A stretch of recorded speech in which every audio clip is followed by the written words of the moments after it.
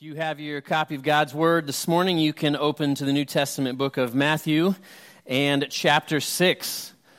I have been praying for you and with you this week that through our now finished week of prayer and fasting, that God would be maturing within you, giving you a new hunger and fire for prayer, and being reminded of the goodness and the opportunity that we can talk to God at any time. And hopefully whatever it was that you enjoyed fasting this week, it reminded you of whatever hunger you felt. It drove you towards the Lord ultimately. And in the same way that we experience the goodness and the fruition of knowing Christ, the fast is now over and we get to celebrate and enjoy together. 3 years ago this week, October 20th, actually, 2019, was our first worship service ever right here in Bayside High School. And again, we have so many things to praise God for His faithfulness to us in these last 3 years, as well as things that we ought to continue to pray to God and ask for His power and the movement of His Spirit in the life of our church here, at least in year 4 to come, and we pray in the years ahead.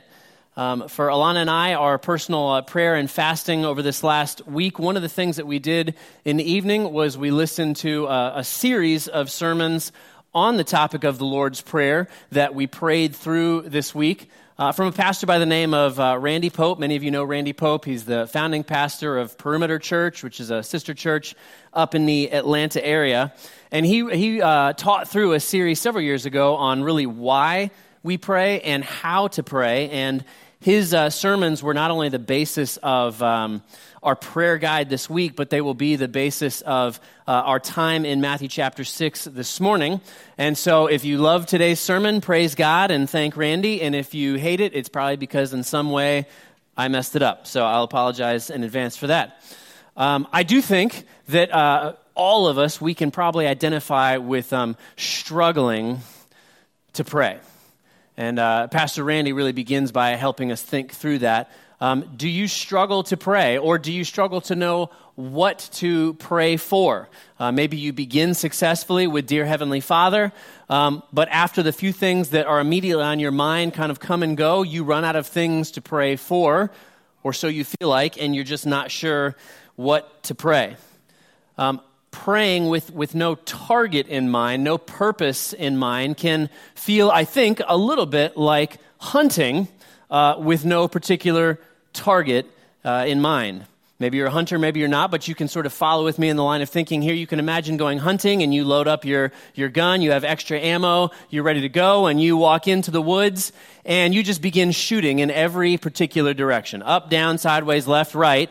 And after a while of just shooting exhaustively in any particular direction, you're tired of doing it. And so you, with great confidence, begin now walking through the woods expecting to find all of the game that you have shot. The likelihood is that at the end you will find that you have caught absolutely nothing. Right? If you have no target, you're going to struggle. And inevitably what you'll see is I find that there's no real connection between what I'm doing, shooting everywhere, and the result. And so inevitably we will tend to give up. If we don't see results, we will tend to give up. And so think this morning, do you know what your target is? When you pray, do you know what your target or targets are? Do you know how to pray? In Luke chapter 11, which is the same version of the Lord's Prayer that we have in Matthew chapter 6, but in Luke chapter 11, we have this little nuance. One of the disciples, having seen Jesus in prayer, is so amazed by what he sees in Jesus praying that the disciple walks up to Jesus and he says, "Lord, teach us how to pray." And Jesus' answer to that very humble, very honest request of the disciple is the Lord's Prayer. That is how he teaches the disciples and how he teaches us this morning how to pray. And so this morning we're going to begin by praying and reading out loud together the Lord's Prayer. I'll get us started, but I'd like us all to read it and pray it out loud together. And I will challenge you to read it like you mean it, knowing that the Spirit of the Lord is here with us this morning. Let's read it out loud with gusto this morning. The Bible says this in Matthew chapter 6, beginning in verse 9. Pray then like this. Our Father in heaven, hallowed be your name. Your kingdom come, your will be done on earth as it is in heaven. Give us this day our daily bread, and forgive us our debts as we also have forgiven our debtors. And lead us not into temptation, but deliver us from evil. Let's pray together. Lord Jesus, we thank you for your word. We thank you for your prayer here. Father, would you warm our hearts to you, your goodness, and your gospel this morning? We thank you for your kindness to us. We thank you that we can talk to you at any time. Lord, teach us to pray. In Jesus' name, amen. 5 targets this morning from the Lord's Prayer. Very clear. Jesus is not unclear this morning. 5 targets Jesus gives us as to how we ought to pray. Number 1, hopefully you had a chance to do it this week, is pray for God's honor. Pray for God's honor. Jesus says, "Our Father in heaven, hallowed be your name." Now, Jesus teaches us first, before the first petition or request, he teaches us an address. Who is it that we are talking to, and how should we address him? And this address of dear Heavenly Father reminds us, first of all, that God cares as a father. Jesus here is saying something radical and astounding, because the Jews of that day that Jesus has just said, this is how you ought to pray, dear Heavenly Father, they didn't refer to God as Father. In fact, the name of God, the Old Testament and New Testament name of God, Yahweh, was so holy that the Jews would not even speak it. They wouldn't even write it. They would just write the initials, YHWH. And rightfully so, because they recognize God's holiness. And so they approach God with reverence. And it's not that their reverence was incorrect, but now Jesus is blowing their minds by explaining to them that not only is God holy, God is a personal, close Father. He's not just the almighty creator, he is near. And so for you and I today, we can address God this way, particularly when you are hurting, when you are struggling, when you are doubting, you can talk to God as a father. Jesus himself, in the Garden of Gethsemane, the night that he would be betrayed, and hanging on the cross, Jesus yells out, "Father." But those times, and many others, he uses an Aramaic word, Abba. Maybe you've heard the word Abba. The word Abba most clearly translates as daddy. That is the way that we can come to God, particularly like Jesus did in his moments of deepest hurt and suffering. Now, maybe your earthly father is or was a jerk. Many of us have been, or you are there. And you would say, my earthly dad was unfaithful. He was absent. He was violent. He was hypocritical. And for you, you'd say, I can't separate the two. Why on earth would I want another father? Now, the reality here, though, is that God is not just Father. He is Heavenly Father. So not only does he care, but he is capable. He is capable of being a good and a perfect Father. God is faithful. God is honest. God is present.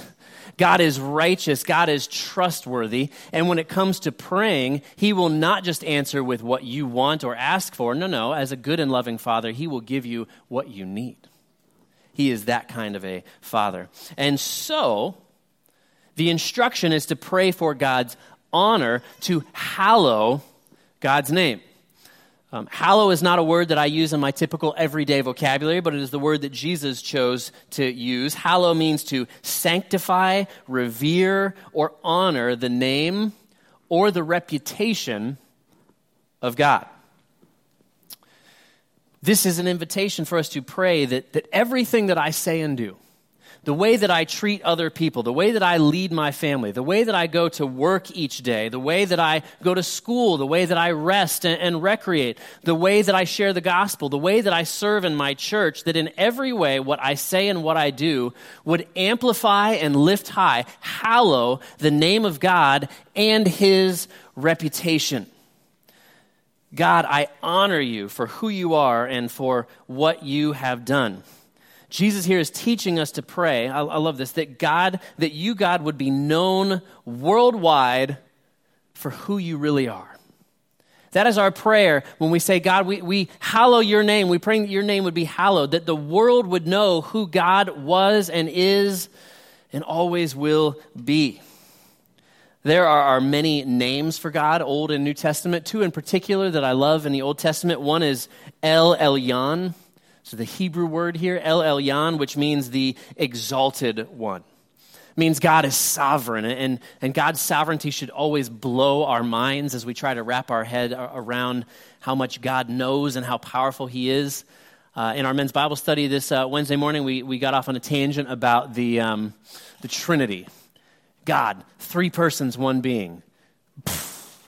You know, if you claim to fully understand the Trinity, you're not telling the truth, right? Because God is so powerful. He is omniscient, meaning he is all-knowing. He is omnipresent, meaning he is everywhere. He is omnipotent, meaning he is all-powerful.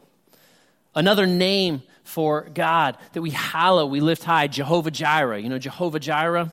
The Lord provides. The Lord will provide. And the reminder here, even as we pray that God's name would be hallowed, we repent of in any way in our own lives, talking or acting like anything that we have is the result of what we have done. Well, it's really my planning, my ability, my forethought, my strength, my ingenuity, my wisdom that has built up everything that you see that I have. No. We give all praise to the Lord who provides.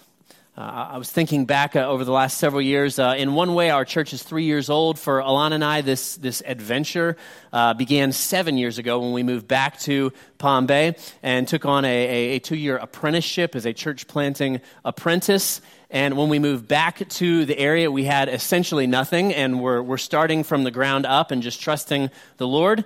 And we were sleeping on a mattress on the ground in somebody else's house, John and Gina's house to be specific. We had baby Benji laying between us, and baby Lola was inside of Mama Alana, and we were looking forward to her being born soon. And we had nothing, and so I started day one making calls and beginning to ask people if they would prayerfully consider partnering with us financially, supporting this new church planting effort, and asking people to actually step out in faith, many of whom are you in this room today, and join with us in this mission and in this vision of bringing the gospel to this city in a fresh and a new way.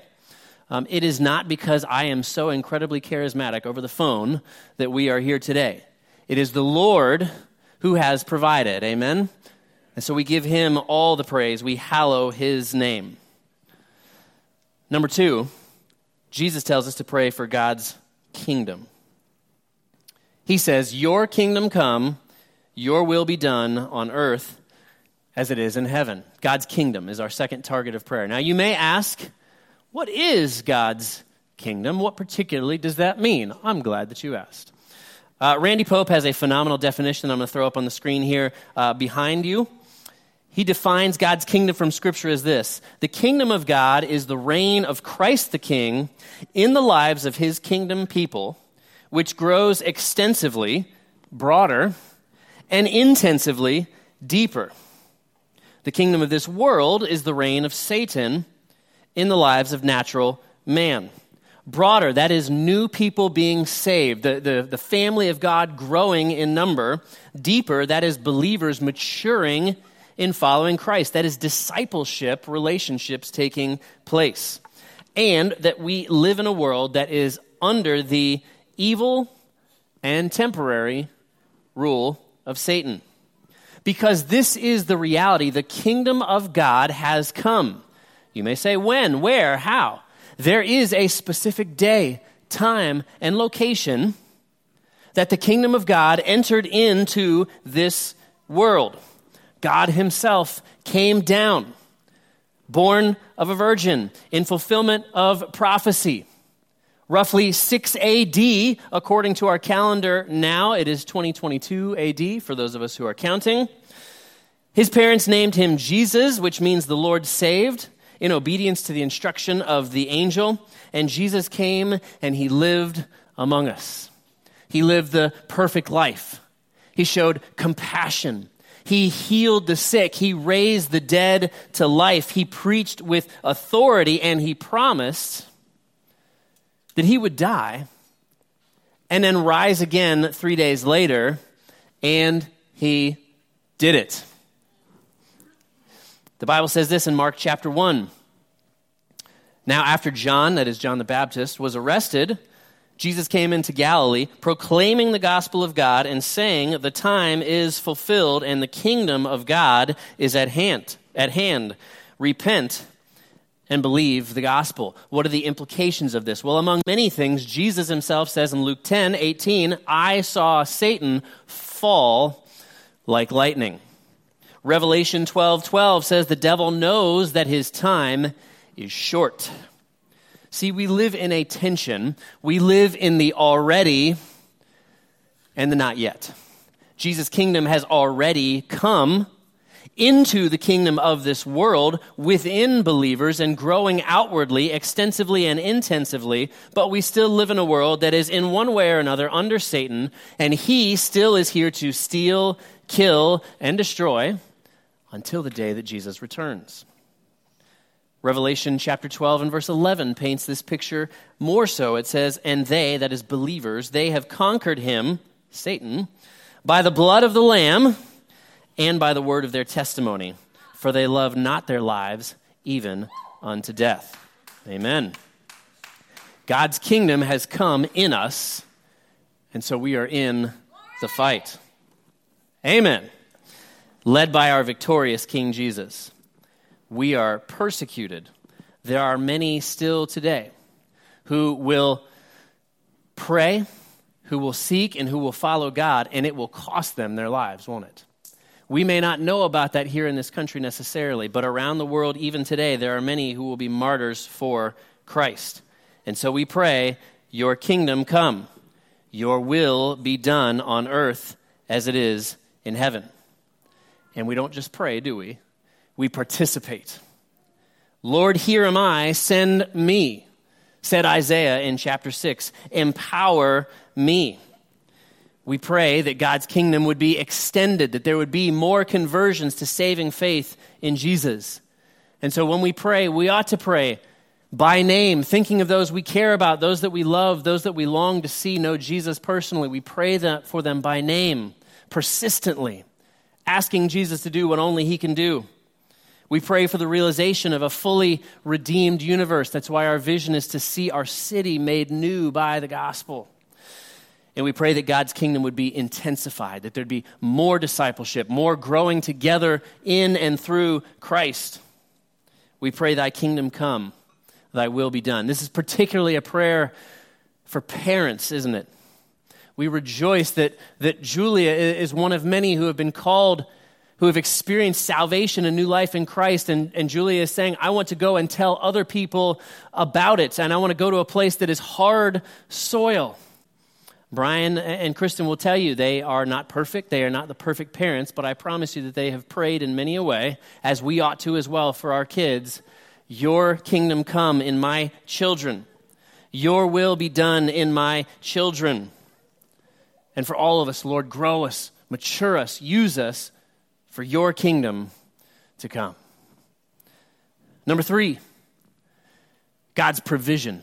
Jesus tells us our third target is to pray for God's provision, and he says this, give us this day our daily bread.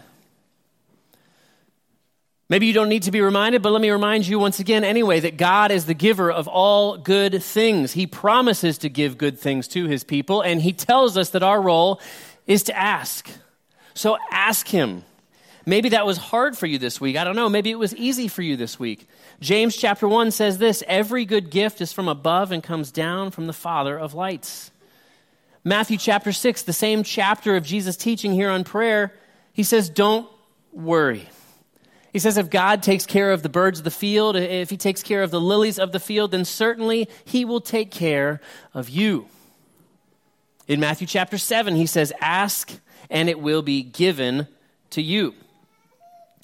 Now, some of us might say, I've been praying for that Ferrari for a while, and it hadn't come. Others of us, more seriously, may have prayed specifically for someone that they love to be healed. God, I pray for this person that I love to be healed, and they at least not yet have seen that person be healed. So how do we pray for our daily bread? A couple of questions that Randy Pope gave that I thought were particularly helpful to me to think about as we pray in faith, trusting God, asking, knowing that he is a good God who provides and tells us to ask. Here is one question to consider. Do I realize that God owes me nothing except that which he has promised. Think about that. Do I realize that God owes me nothing except that which he has promised? God has promised to provide our daily bread, meaning everything that we need.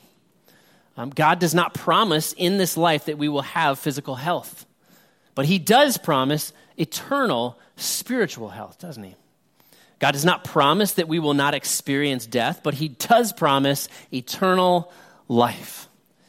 God does not promise us good circumstances, but he does promise that even in this life, that for his children, he will work even the worst of circumstances for your good and for his glory. Now, does God give us above and beyond what we ask? Yes, all the time. But it is not a guarantee. In fact, many a time, if the answer from God is no, or maybe not yet, it is because out of his goodness and sovereignty, he knows better what you need than you can ask.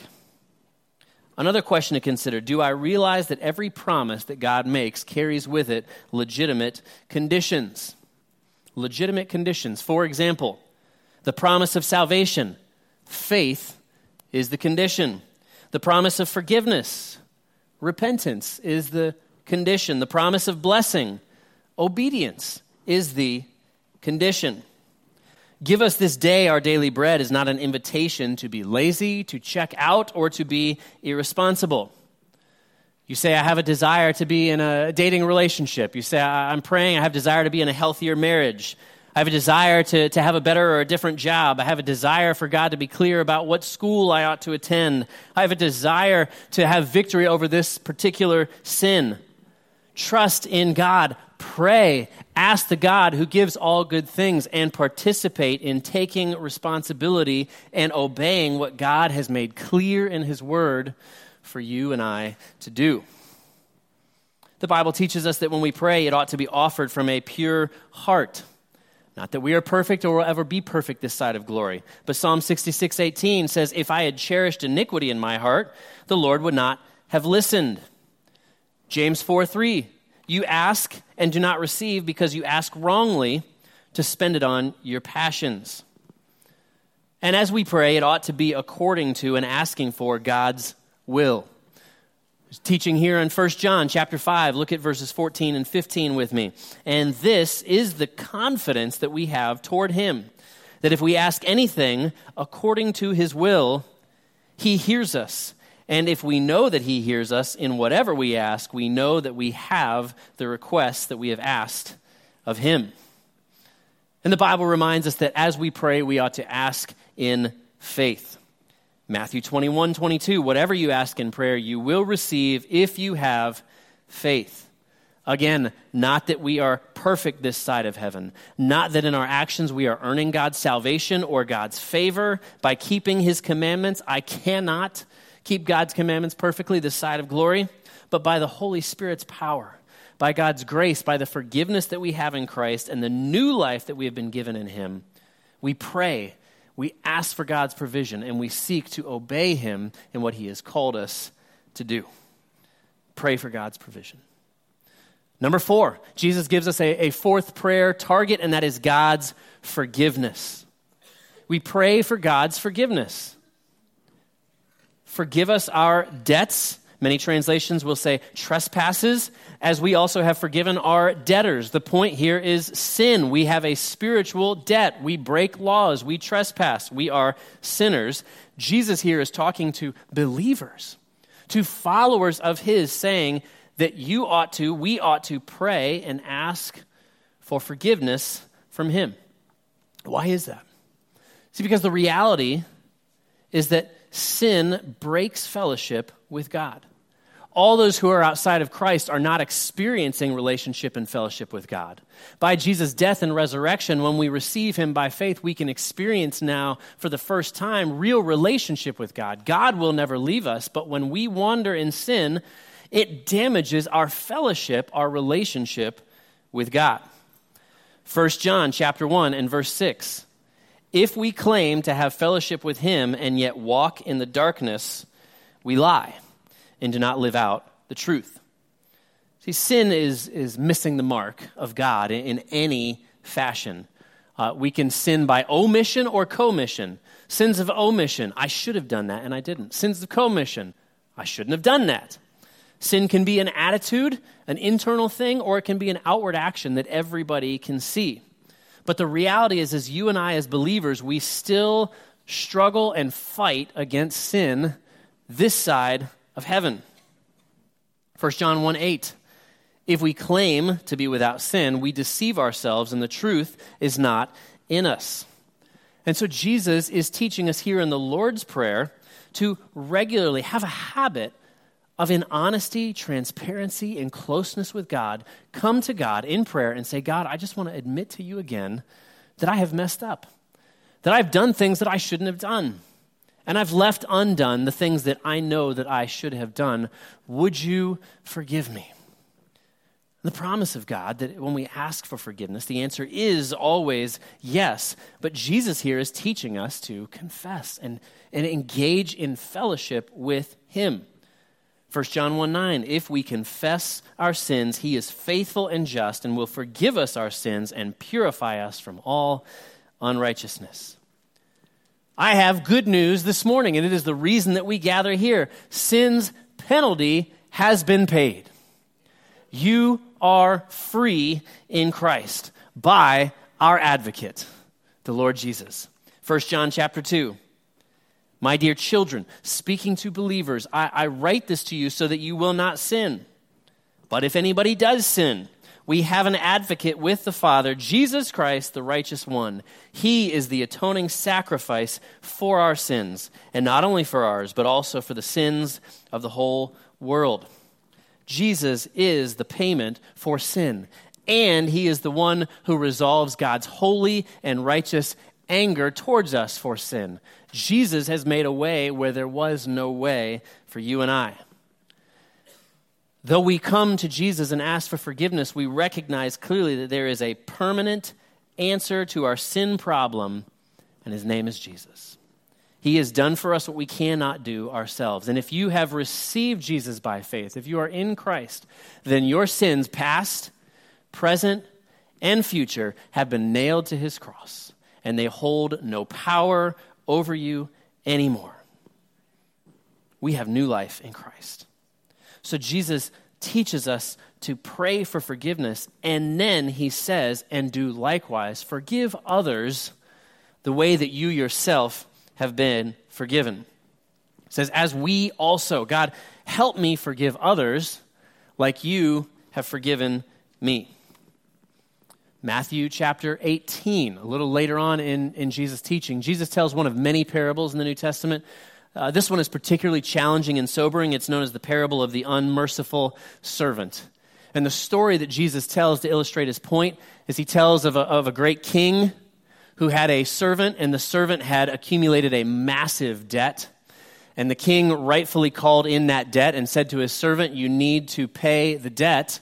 And the servant said to the king, I can't do it. Please forgive my debt. Give me more time. Please don't hold this against me. And the king chose to be merciful and said, I forgive your debt. And that servant left the presence of the king and immediately went down to the road to a servant of his who owed him, the Bible says, a very small amount. And he said to that second servant, not what the king had just said to him, but rather said, give me what you owe me immediately. The servant made the same request. Please forgive the debt. Please show mercy. He said, absolutely not. And he threw him into debtor's prison. And then Jesus says, now what do you think that righteous king will do when he hears about it?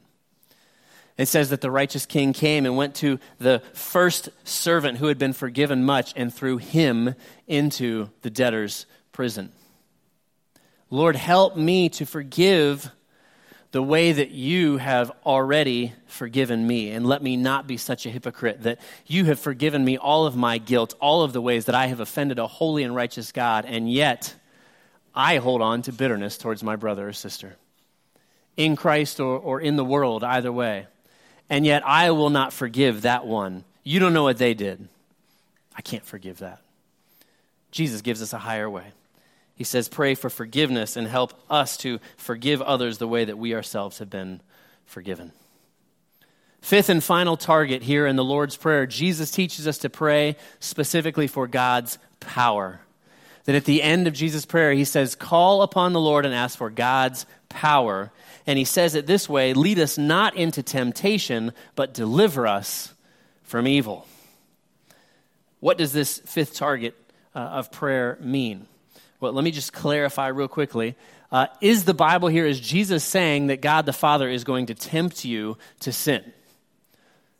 No. Can God tempt you to sin? No. Will he tempt you to sin? No. How do we know? Well, among many places. James chapter 1. We looked at this several weeks ago as we walked through the book of James. James 1:13. Let no one say when he is tempted, I am being tempted by God. For God cannot be tempted with evil, and he himself tempts no one. So God does not tempt anybody. Jesus here is specifically talking about the inevitable temptation that comes from Satan, that comes from our inherent sinfulness. If you look at your Bible, if you've got a paper Bible in front of you, you'll see there even that there's some sort of an asterisk, a marker there where it says the word evil. It will say in a little parenthesis somewhere down the page, evil or evil one. That what we are referring to, a maybe more clear way to translate this would be, in order that we not be led into temptation, deliver us from the evil one. See, there is an evil one. We've mentioned him already, and he has a wicked strategy. But the kingdom of Jesus has come. So when Jesus died on the cross, Satan was defeated and stripped of the authority that he previously held. But the Bible says in the New Testament that Satan still, for a time, roams the earth, seeking as a lion those he can devour. 1 Peter chapter 5 and verse 8. Satan has a strategy, and we would be wise to know it and recognize that God's power is greater than Satan's power. But this is Satan's strategy. Three things. Satan tempts, Satan deceives, and Satan accuses. Satan tempts, he deceives, and he accuses. What does that look like? This is the voice of Satan. It won't hurt you. If it makes you feel good, you should do it. It'll make you feel better. Go ahead. You deserve this. You've been good for a while. No one will ever know. Who's going to find out? You can get your life straightened out later. Just try harder. You're not as bad as you think you are. And then you give in to that temptation. And the moment you give in to that temptation, Satan says this, look what you did. God will never forgive you. You can't change. This is hopeless. Just give up. What you've done is so awful. Not only is what you've done awful, but you are awful. Let me just remind you of all of your guilt and shame. You're wrong. You don't matter to God. He doesn't love you. That's the voice of Satan, the voice of accusation. And God has provided the perfect defense. God has not left you in that place. And we can pray and we can remember, God, you are more powerful. God, you are greater. God, your kindness and your mercy is new every single morning. God, you are king in this world and king in my life. God, you are righteous and you have poured out your perfect righteousness over and in me. God, you are victorious. God, you have a better plan for my life. Maybe you're not a Christian this morning. You would say, I've never asked Jesus to be my Lord and to be my Savior. And you would say, I want to be free from temptation. I want to be free from sin. I want to be free from the guilt and the shame that I experience. The Bible is clear. Cry out to Jesus. Call upon him. John 10:10, the thief comes only to steal, kill, and destroy. But I, Jesus says, I have come that you may have life and have it abundantly. If you are in Christ this morning, remember the reality that you have been forgiven. That the Bible says that there is therefore now no condemnation for those who are in Christ. You stand covered in the perfect, righteous robes of Jesus. You have been set free from the law of sin and death. You've been washed clean by the blood of Jesus Christ. You can walk in the Spirit now. In fact, the Bible says the Spirit who raised Jesus from the dead now lives in you. Paul adds in 1 Corinthians 10, God is faithful. He will not let you be tempted beyond your ability, and he will provide the way of escape. And so Jesus says, pray for, ask for God's power. Jesus has already won. He will return one day. I don't know when. Doesn't matter when, but he is coming back. And in the meantime, we live in the tension of the already and the not yet. And we follow Jesus' instruction to pray, to call upon God, to ask for God's honor, ask for God's kingdom, ask for God's daily provision, ask for God's forgiveness, and ask for God's power. Let's get to it, amen? Let's pray together.